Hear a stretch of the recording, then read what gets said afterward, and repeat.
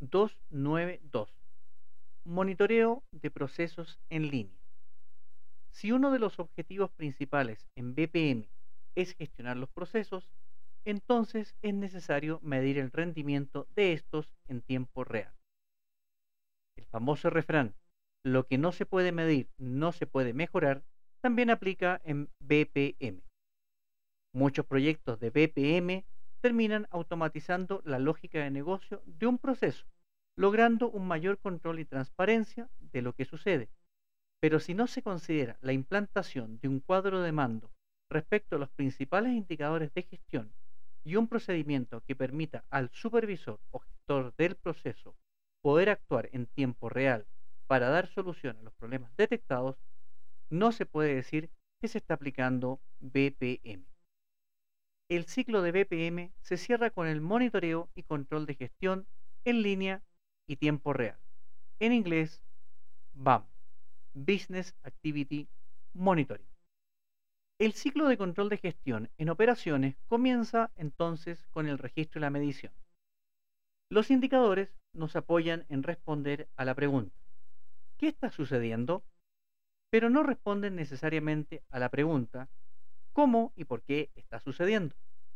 Los cuadros de mando, también llamados cockpit, en analogía a los tableros de una aeronave, nos indican qué está sucediendo, o bien se pueden configurar umbrales de alarma que solo nos alertan cuando se salen de los rangos permitidos, pero en muy pocas ocasiones el sistema puede corregir por su propia cuenta las desviaciones encontradas.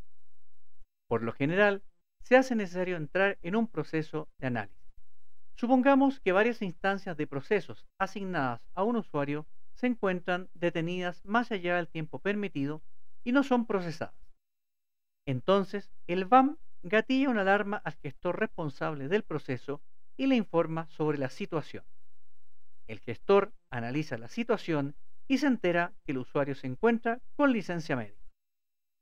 En este caso, el gestor puede reasignar los casos detenidos a otro usuario y resolver de esta forma el problema. Otro caso habitual es que el volumen de trabajo de un usuario sobrepase su capacidad de trabajo.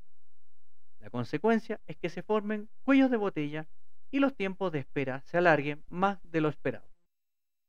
El gestor de procesos podrá en este caso solicitar mayores recursos en forma temporal o permanente o reasignar casos a otro usuario con mayor holgura. Estos casos simples se pueden resolver en operaciones y de esta forma optimizar la carga y volumen de trabajo. Pero en otros casos, los problemas son más complejos y no se les puede dar solución sin pasar por una fase de análisis más profunda. Si los problemas son de carácter estructural, pasa a un proyecto de análisis de rediseño de procesos y si no se descubre su causa, pasaría a un análisis de minería de procesos.